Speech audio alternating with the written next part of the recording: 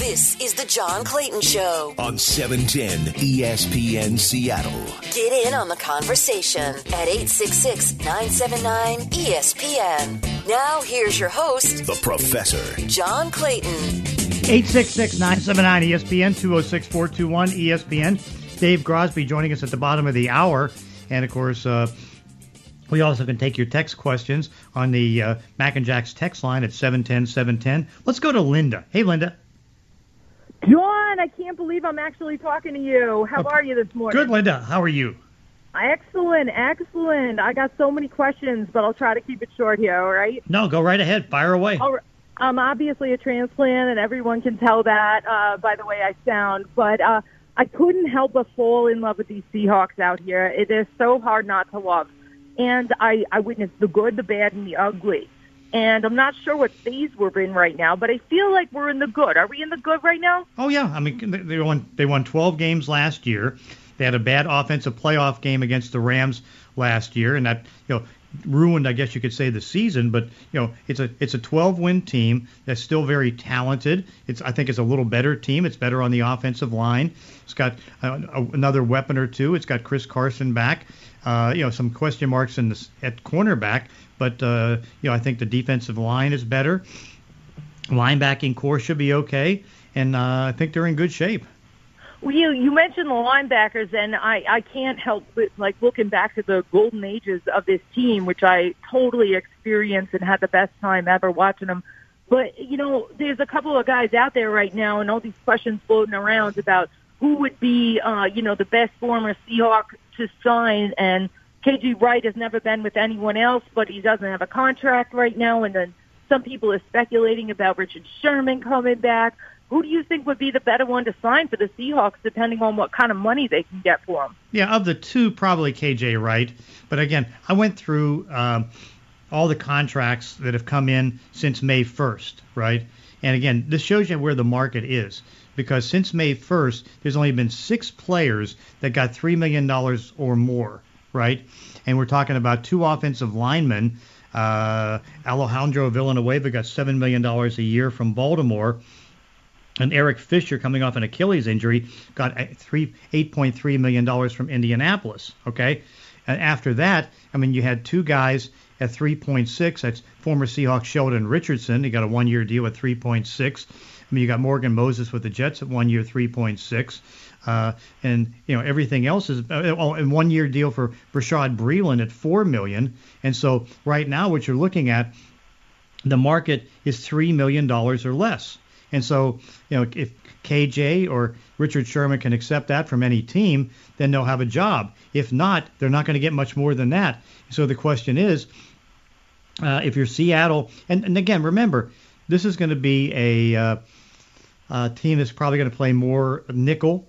And so that means the strong side linebacker is not going to be on the field more than 33% of the time. And so do you want to, along with the fact you have Cody Barton, you can use Darrell Taylor at the strong side linebacker. It'd be great to be able to have KJ and his leadership, particularly too in the second game of the season when you're playing Derrick Henry, and he'd be great in being able to stop him. But I think that puts it makes it very tough to be able to do that. And so right now there doesn't seem to be as much movement as you would like to see KJ Wright back. But I think that they can certainly try to get by with the cornerbacks. I think the odds right now are DJ Reader and Ahkello Witherspoon being the starters, but they still have other options that are there. Trey Flowers is still there, big tall cornerback. So I think they're okay. I would believe they were okay too. I always feel like this team had a very strong foundation, and I guess I'm wondering too is do you still feel like Seattle's the destination it always seemed to be? Because if I was KJ Wright or Richard Sherman, I'd still want to be coming back here, even if it was a minimal amount of money that changed the difference on the contract. Mm-hmm. No, I think that's the case. I think that it's a good destination. Players like it here. Certainly the locker room is good. The coaching staff is good. And the big thing is you win. Say what you want. They've only missed 1 playoff game since Pete Carroll's been the coach. And so it's everybody wants to win. And now it's just a matter of trying to get things over the top and try to get to the Super Bowl. Well, that sounds like a great destination to me, John. I feel like I just got picked up from preschool, dropped off on the bus at high school and graduated. Thank you, Professor. Hey, Linda, thank you so much. 866-979-ESPN, 206-421-ESPN. And, of course, we are taking your text questions on the Mac and Jack text line. So from the 253, Professor, what happened to Will Dissly last year? I thought he was going to be a top 4 tight end if he stayed healthy, but he really wasn't a factor. Well, the difference was they weren't throwing to the tight ends. They were throwing to DK Metcalf and Tyler Lockett, which is understandable. Again, look at Tampa Bay. Did you see Rob Gronkowski getting a lot of catches? Did you see, Cameron Brate getting a lot of catches? No. When you have two great receivers, they tend to get the ball more, and that takes it away from the tight ends. So it's like, nothing went wrong with Will Dissly. Plus, Jacob Hollister did such a good job of going in the middle of the field and catching passes. So Dissly's fine. It's just a matter of, you only have one football. And you can't, satisfy everybody and get all the numbers up for everybody in the on the team. So it's like it's just, if you got 129 targets for Lockett and 120 for DK Metcalf, how many more are going to be less if you're throwing the ball 33, 34 times a game? From the 425, Professor, do you think the Seahawks still might rework Russell Wilson's contract to get Jamal Adams, and possibly KJ Wright as well? They don't need to do it. They don't need to do Russell Wilson's contract because right now they got a little less than $8 million under the cap. If you do Jamal Adams' contract, his cap number is coming down. You're saving cap room because, again, you look at what happened with the different deals with the safeties. Eddie Jackson and others that you can take it and get something done at $5 million on the cap or less because, again, you're giving signing bonus, you're giving a low base salary, and so it's like and again, I think they're reluctant to do something with Russell Wilson because I think they're always reluctant to do something with his agent because he's such a pain to everybody, and that's just one of the realities. From the 206. Is Eskridge hurt into the season? If he's hurt in the season, who takes his place? Well, again, it's like you still have a couple young receivers that are there. Freddie Swain would obviously have a chance to take his place. They might be able to figure something out with John Ursua. But also, I think there's a reality there that I wouldn't be surprised if Josh Gordon comes back if he's going to be reinstated. And he would be a great option to have. In fact, I think in a lot of ways, he can compete against Eskridge and at least gives Eskridge a little more time to be able to learn the offense and be able to be on the field. So when you look at the big equation, I think if they can get Josh Gordon, I think it'd be a great move. He's going to only count $850 under the cap because he's not going to get any signing bonus. It'll be a minimum salary deal, and obviously, if you do that type of deal with no guarantees, if something doesn't work out, you're not losing anything. It's kind of a win-win type of thing, and I think he likes it here. They like him. Okay, so from the 206, if Rashad Penny is productive as Carson, what is his future here? Well, if his production is as good as Carson, then his future is probably going to be someplace else because if you're going to be a 1,000-yard type of runner, which, of course, he's not going to get the opportunity to do that this year, then he can go someplace else. Because, again, he got 17 games, which gives you an extra chance to get over 1,000 yards. But in the end, Chris Carson's the starting running back. Rashad Penny is most likely the backup running back. And so it's like, but if he does well, how many carries is he going to get? 8 to 10 a game? That might be the most. From the 206, is Eason Posick the long-term answer at center? Well, right now, no, because he's on a one-year deal at $3 million. And so, but I think he can be. Center is his best position. And certainly, he likes it here. They like him. And I think that he can sign some kind of a contract extension if necessary. But also, they're real thin because, Kyle Fuller is the backup. And Kyle Fuller, has the, ability to, do some decent things. But I still think they still could be looking for a backup center. But long term, too early to tell. We'll see how the season goes. He is a free agent after the year. It's a one-year deal at $3 million. We'll see how that goes. 866-979-ESPN, 206-421-ESPN. John Clayton Show, 710 ESPN Seattle. This is the John Clayton Show on 710 ESPN Seattle and 710sports.com. 866-979-ESPN, 206-421-ESPN. Also, text questions on the Mac and Jack's text line at 710-710. Dave Crosby joining us at the bottom of the hour. Let's go to Dre. Dre, how are you? I'm doing great, John. Let me give a shout-out to Gary Hill because years ago, I told people a long time ago, this guy's a star in the making.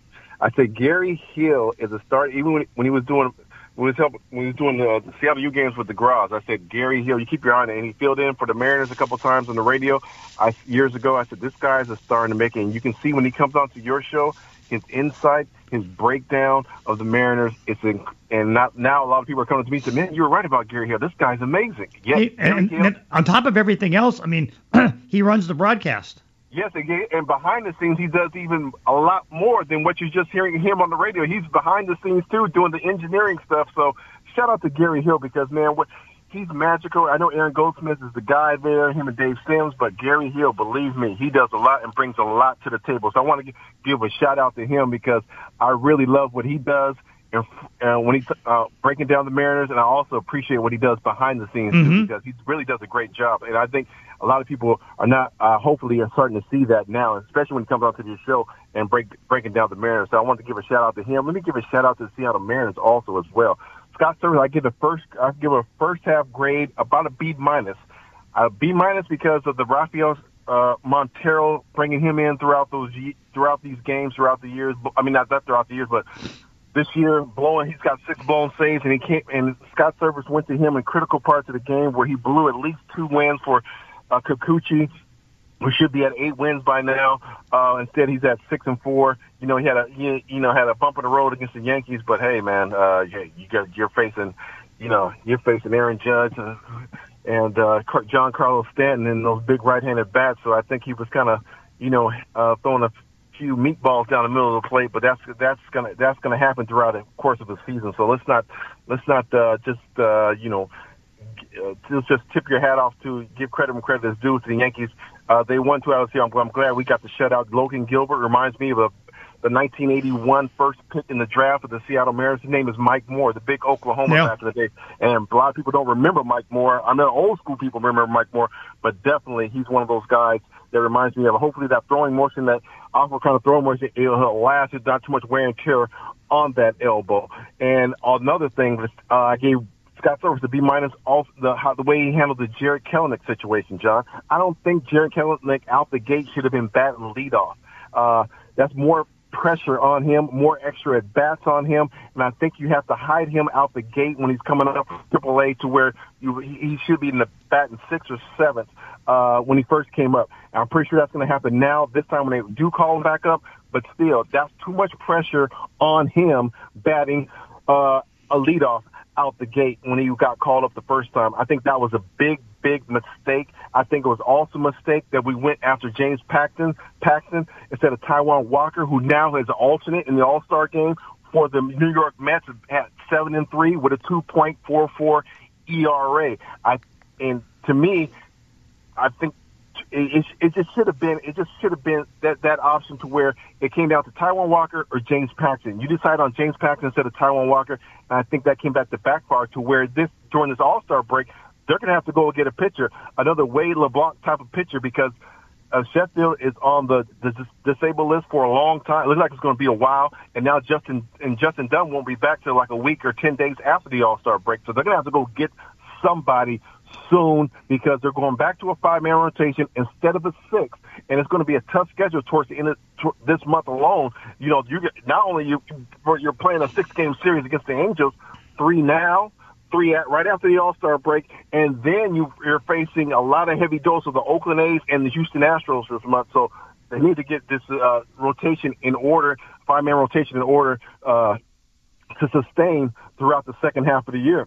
Yeah, I could agree with all that. Yeah, so it's like, but again, Servais has just done a remarkable job, particularly when you're talking about the injuries for pitchers. You know, losing Kyle Lewis. I mean, you know, having a youth type of team. I mean, he's done really a remarkable job. Yeah, definitely. J.P. Crawford, 22 doubles already this year. He should be, hopefully, an alternate in the All-Star game. Carlos Correa's not going to be in the All-Star game. He wants to be with his family, along with Altuve of the Astros. So I'm looking for J.P. Crawford to be named into the All-Star team within the next couple of days, I hope now. And also with the Seahawks, John, I'm feeling, when you guys are talking about running backs, talking about Chris Carson, Rashad Penny, to me, I was thinking about this the other day, John. I don't think both of these guys will be here next year on the team. I don't know why I'm coming up with that, but I really think that both of these guys, Chris Carson, Rashad Penny, will not be back for the Seattle Seahawks. And their running back that they draft in next year's draft is going to be the future running back, and they're going to draft a guy on the free agency right after the draft, and they're going to do not running back by committee, but maybe running back by committee. But I think their running backs will be next year 2 new running backs for the Seattle Seahawks. Am I wrong to be thinking that, John? Yeah, I think you are. I mean, because Chris Carson signed a 2-year deal. Has he signed a 2-year deal? Yeah, he signed a 2-year deal. Yeah, is the option on the second year at all? It's no option. It's a 2-year deal at $10.4 million. Okay, I'm gonna take your money Hall 2-year deal. Yeah, because again, it's like listen, all their cornerbacks except for Trey Brown, they're up for free agency, right? I mean, you got Quandre Diggs and Jamal Adams up for free agency. Ethan Posic's up for free agency. Dwayne Brown's in the next to last year of the contract. I mean, you want to add another position they might have to replace? No way. I mean, Chris Carson's got a 2-year deal. Let him play the 2-year deal. Well, I hope that's the case, because you say Chris Carson. It's a lot of times it's more like the 10 man for the Wizard of Oz, because he's playing like 12 or 13 games, maybe 11 games a year. So they're looking at him signing a 2-year deal is definitely. It's a surprise to me because of his health and the way he plays and the way he sits out games, but the way he's injured and the way he takes business decisions like he did towards the end of the year last year. So when you say a 2-year deal, we'll wait and see, because I can't see him coming back for the following next year unless he's healthy and he plays 14 to 15 games this year. I think he'll come back for the following next year. But if he's broken down and only plays like 8 games this year, I can't see the Seahawks bringing him back for the second year of that contract. He'll be back. He'll be back? Well, my chiropractor says every time I walk in the door, "You're back." I said, "Yes." How did you know? You got it. All right, John. You take it easy. You have a great weekend, and I'll talk to you later. All right, sounds good. 866-979-ESPN, 206-421-ESPN. Let's go to Todd. Hey, Todd. Hey, John. Yes. All right, great. First time caller, long time listener. Appreciate that. We'll keep it on Seahawks here. I wanted to ask you about Jordan Brooks. And looking back on it now, I remember seeing clips of him right after they drafted him and thinking, hey, that's Bobby 2.0 right there. Mm-hmm. How badly do you think they wanted him in that draft? I think they wanted him a lot. I mean, you're talking Jordan Brooks, right? Yeah, I mean, was he the number one? Do you looking back on it now, do you think he was the best linebacker in that draft? Can't say that right now, but I think that they liked him a lot. I think their ideal was to try to get him in the second round, but again, it's like he was the guy that they preferred, and one of the things that John Snyder does, he'll take a guy that they prefer and then hope to see if he can fit in. But no, I think that he looks really good. He's got great speed. He's got great instincts. He's got great range. All those different things. Do you see? What do you see as like kind of the changing of the guard there over the next, like, say, 2 years with Bobby and Jordan? Well, I mean, again, it's like I don't know how many more years for Bobby. I think that he certainly showed last year he's still one of the best middle linebackers in the league, and that's not changing. So he can probably do it for 2 or 3 more years. But at some point you've got to try to make a change there. But I don't think it's going to be in the near future. Okay. I wanted to ask you about baseball too. Listening to your last caller, wondering what's your take on the situation with extensions for Dipoto and Service, and do you think it's just an issue with finding new upper level management? What's holding them up? Negotiations take times, and so it's like both have done such a good job, and this because think about this. and we talked to Dave Grosby about this, it usually takes 5 years to do a rebuild. Here they are, in year 2 of the rebuild or whatever, and they got a winning record. That's pretty good, right? Right. Even Jerry Dipoto said that this past week, that in the rebuild, Toronto was supposedly a year ahead of Seattle, and right now Seattle has a better record than Toronto. Well, do you figure that without the Mathers situation that would have been done by now? No, I don't think the Mathers situation played into it one way or another. I think that I don't really get the sense that they're playing that those guys are making decisions to keep their jobs. So it kind of feels like they're expecting the deal to get done soon. Yeah, I think they both are. I mean, it's like I know it's one where they've done so well. How can they not? I mean, you would if you're the owner of this team and you don't re-sign these two guys, then you're betraying the fan base and you're betraying everything else, because you're right in the early stages of a rebuild. They're the ones doing the rebuild, and they've rebuilt it to the point where they're 5 games over 500. Yeah, and to me, there's not a more important decision to be made than those two guys right now. Right, agreed. Getting another starting pitcher, that'd be fantastic, but I'd rather see a deal for those guys next week. Mm-hmm, agreed. Hey, John, I really appreciate you taking my call. Then I'm always listening to you on Saturday, and usually not awake. I'm usually listening to you on the podcast. So, great. Yeah, I'll try to. I'd love to become a regular. Okay. Hey, Todd, thank you so much. 866-979-ESPN, 206-421-ESPN. Our weekly dose of the Gros with Dave Grosby coming up next. This is the John Clayton Show on 710 ESPN Seattle and 710sports.com. It is time for our weekly dose of the Gros with Dave Grosby. And so, David, it's amazing how things change. I remember, 6 weeks ago, a month ago, 2 months ago, everybody was calling for Scott Service to be fired, get rid of Jerry Dipoto. Now it's a matter of now people are saying, well, how come it's taking so long to get them extensions? It's like how things change. Yeah, they can do it. You can get it done on the field. You can change people's attitudes in a big way, and having a dramatic night like last night certainly helps. It was all of those things. Yeah, and of course that's the amazing part of what Scott Service has been able to do is he's got this team mentally to the point where in close games they believe they can win. They win. They've got one of the best records in extra inning games, day games. They do well. I mean. One-run games, all those different things. I mean, what is it that Scott's done with this young team that's got them winning like this? Well, he's put guys in a position for good things to happen. I mean, that's the bottom line here. It's the players that ultimately got to get it done and have been getting it done. And it's the manager's job is to put them in that spot. You know, I'll never forget when I was covering the Mariners back in that infamous '95 season. And talking to Lou Piniella with about 6 weeks to go in the season, saying, I guess now's the time where a manager really kind of shines going down the stretch. And he looked at me and said, son, it's all up to the ball players now. I've told them all I can. And so I always remember that at the end of the day, managers know that it's up to the players. And this is credit for the players for getting done what they've had to get done. And guys have risen to the occasion consistently. And, they've kind of thrown out the refuse to lose thing. They're down 3-0 in that game last night. They'd given up one of the epic home runs that they'd ever seen at that ballpark. And they rallied back from 3-0 and wind up winning it with a Haniger grand slam. So, they found a way to win this year. They're 5 games over 500. And, in an interesting stretch, John, as I've talked about with others and with you in the past, here it is. You got 2 more games with the Angels here. You play them 3 times to start the second half of the season. You play Colorado twice, then 4 with Oakland, 3 with Houston. That's the last game with Houston is July 28th, 3 days before the trade deadline. You got to know what situation you're in by then. So it's a very important part of the schedule right now. Remember, the Angels were coming at them. The Angels had won 8 of 10 and were playing well, and they get Mike Trout back, so they're going to be playing well.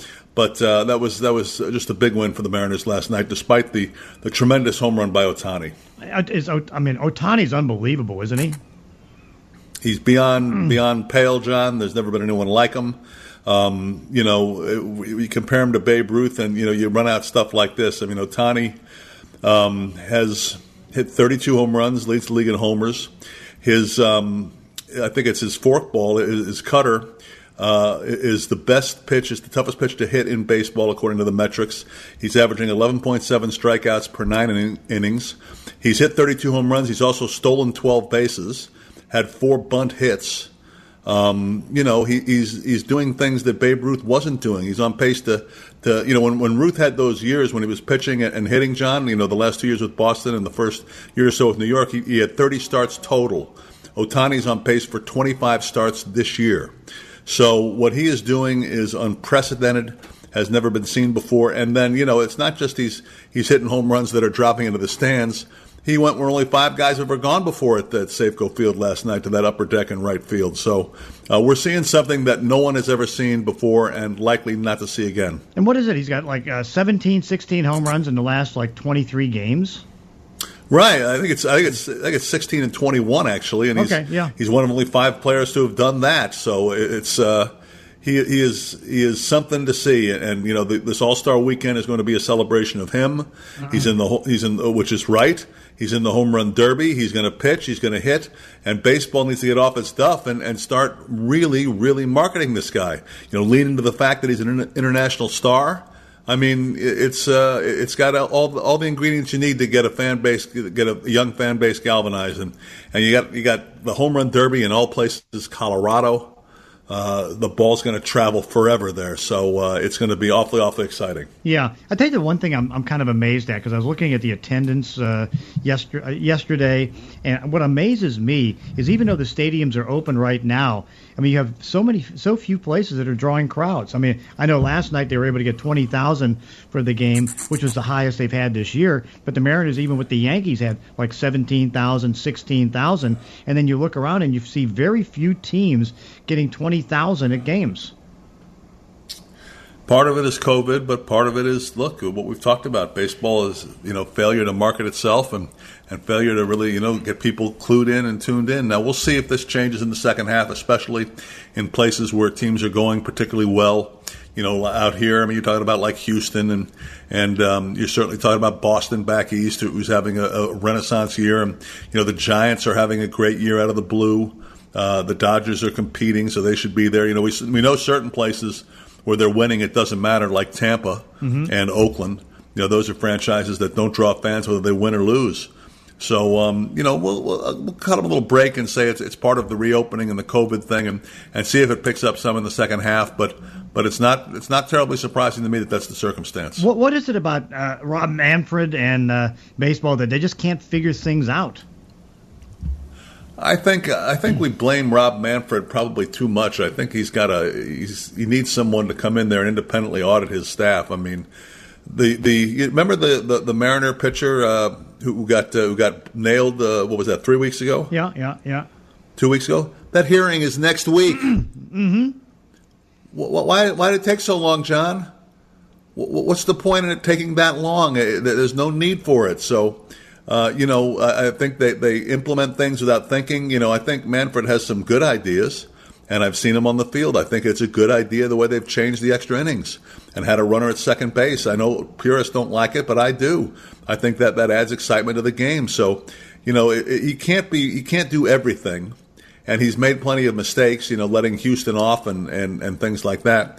But it's got to be a top-to-bottom problem in the organization of major leagues. And before Ohtani, there was Mike Trout, who, by the way, is his teammate, and they weren't promoting well either. So, I understand that baseball is a regional sport. This is something that El Hombre always makes the point out of. But, we know here it doesn't matter where you are. When Ken Griffey was here in his heyday, he was nationally known. They did national ads for him. He was baseball's biggest star, and he was playing in a lousy, rotten, tiny market. Sorry, Seattle, that's what we were in the 90s. So it's not that. It's just they're not doing the promotion. And for a last little point on Ohtani, he's playing in L.A. Yeah. So I don't know, man. I don't know. But the show has been very good, and it's fun to watch them here this weekend. Yeah, no doubt about it. It was encouraging. They did get up to 20,000 on last night. Don't know where it stands for tonight and tomorrow. But, the way this team is, did you ever think that this team at this point of the year could be 5 games over 500? Well, especially, John, if I had told you that Paxton was going to throw 20 pitches and be out for the year. Marco Gonzalez was going to be 1-5 with an ERA over 5.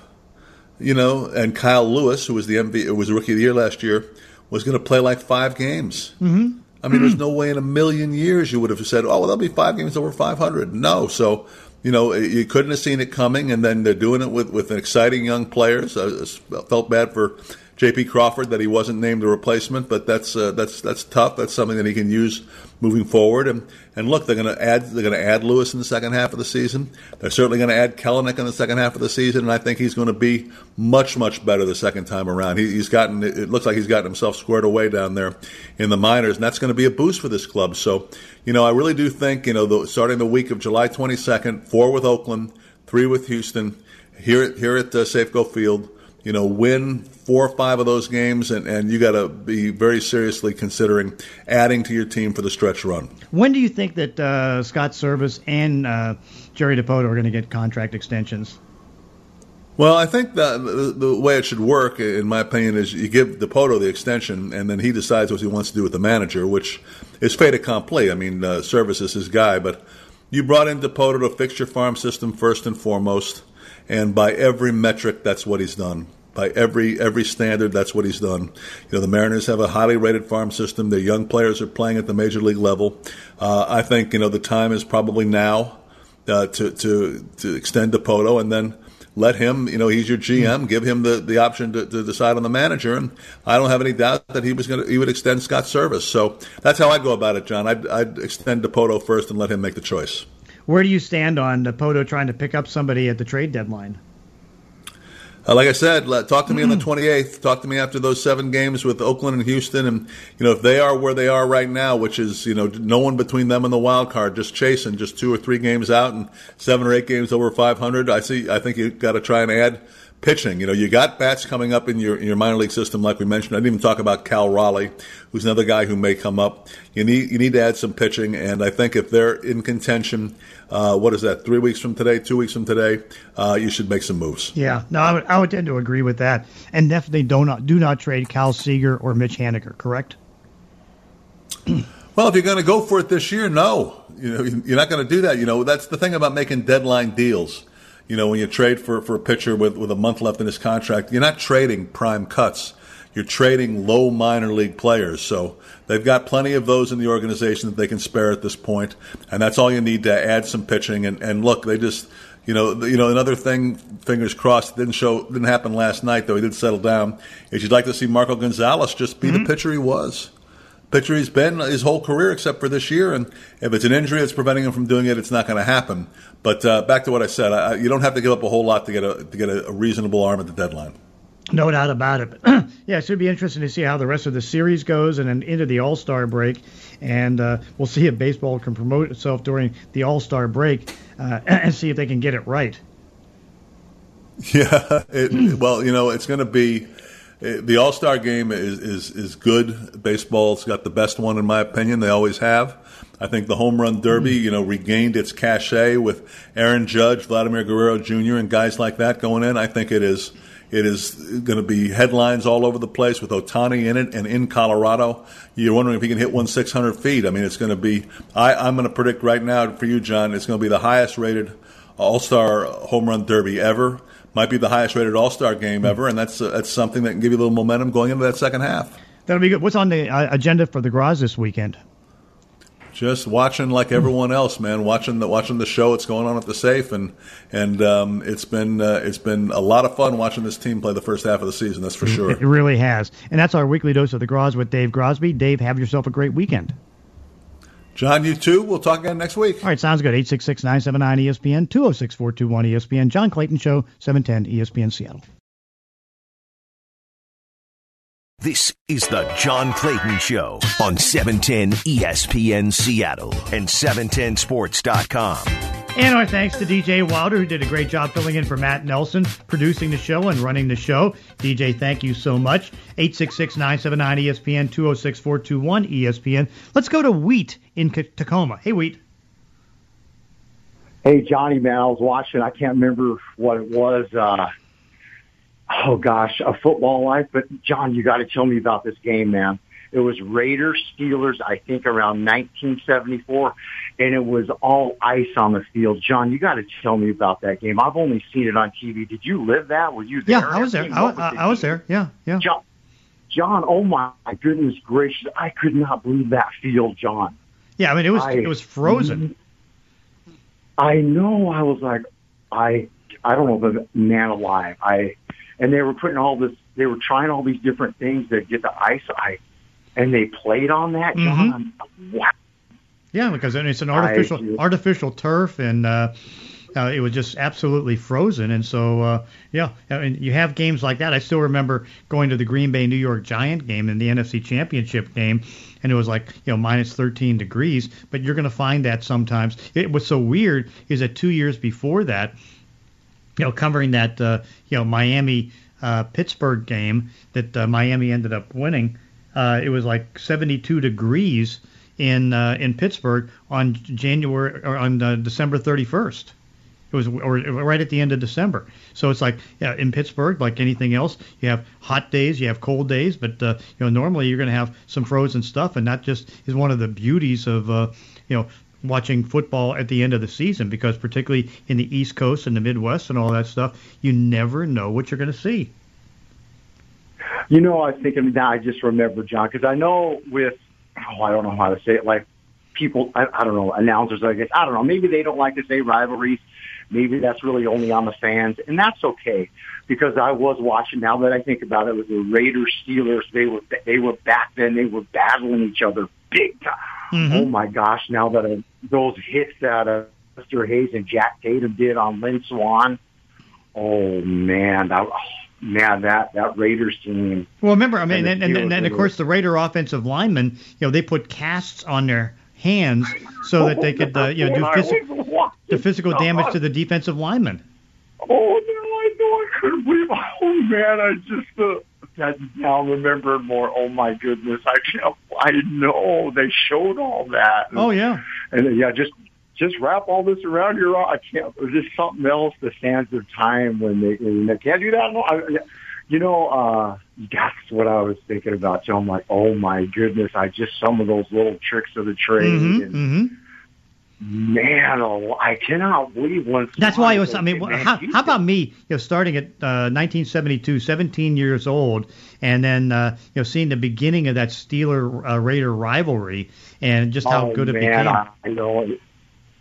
I know. That's what. Now that I remember, I was watching that on ESPN. They were showing that, and it's like, yeah, we hated them, they hated us, and hey, they're in our way, and we want to win in any way possible, and.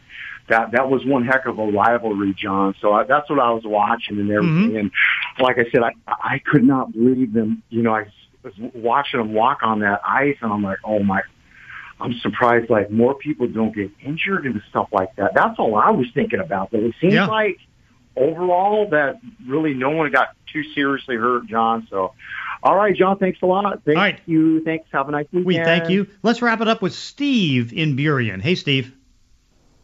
Hey, John. Those were the days when they actually really played football. Mm-hmm. Can you imagine today's players having to play in those conditions and not having the heated seats, not having all the extra padding and the cushioning? And those guys are out there in just jerseys and pads, and that's it. Yeah, I know. And then the crazy part is, it's not like they had deep nickel defenses and all the different defenses. I mean, it's pretty much you go with the 11 starters on defense, and they stay out there the entire game. Oh yeah, and like I said, I couldn't imagine seeing today's players try and play those games in those conditions. They couldn't handle it. They wouldn't be able to stand up to it. Yeah, and that's like you can say right now the athletes are in much better shape because they train year round. They didn't do that back in the 70s. They're not tougher. They're not tough. Mm-hmm. They're not. Better. They're better athletes, yes, but they're not tough because those guys back then were playing for paychecks. Yeah, they didn't have the big contracts. And when you were going to the playoffs in the Super Bowl, that was an extra $50,000 to you. Yeah. So. Yeah, these guys, they actually worked. Believe it or not, crowd out there, the players actually had to work a second job during the off season to get by. Yeah, I still remember one time, talking to Terry Bradshaw, and Terry says, "Hey, the best salary I ever got," and he was one of the highest paid in the league, was $350,000 a year. Now, Think about that. I got a question for you, John. Yeah. I just recently heard about this. The NFL pays retired black players less than white players because what I heard was they say that black players have less cognitive ability than white players to begin with, so that what they lose isn't that much compared to white players. Yeah. Well, is the NFL actually doing that? And why isn't somebody out talking about that? Because that's disgusting if it's true. I can't remember what they call it, but they did have that in there, and I think that was some of the settlement stuff on all that. But that's, the fact that it came out, I think now it gets it fixed because you cannot do that. You've got to have equal pay. It's not just that; they got to come up and pay the players that they didn't pay, and the whole idea. Who in their right mind would think this way, that black players have less cognitive ability to begin with than white players? They're saying white players are smarter than black players, which goes back to black players can't be quarterbacks in the NFL. The NFL should be held accountable for this. This should be front page news that this is going on. And nobody's talking about it. And I find it disgusting. Well, that's why I think it gets fixed because, again, it's wrong. And if that's how they're doing it, we don't know. But it's like it's got to be fixed. Hey, Steve, got to run here. And, again, I thank everybody. And, of course, be back next Saturday from 8 until 11, the John Clayton Show, 710 ESPN Seattle.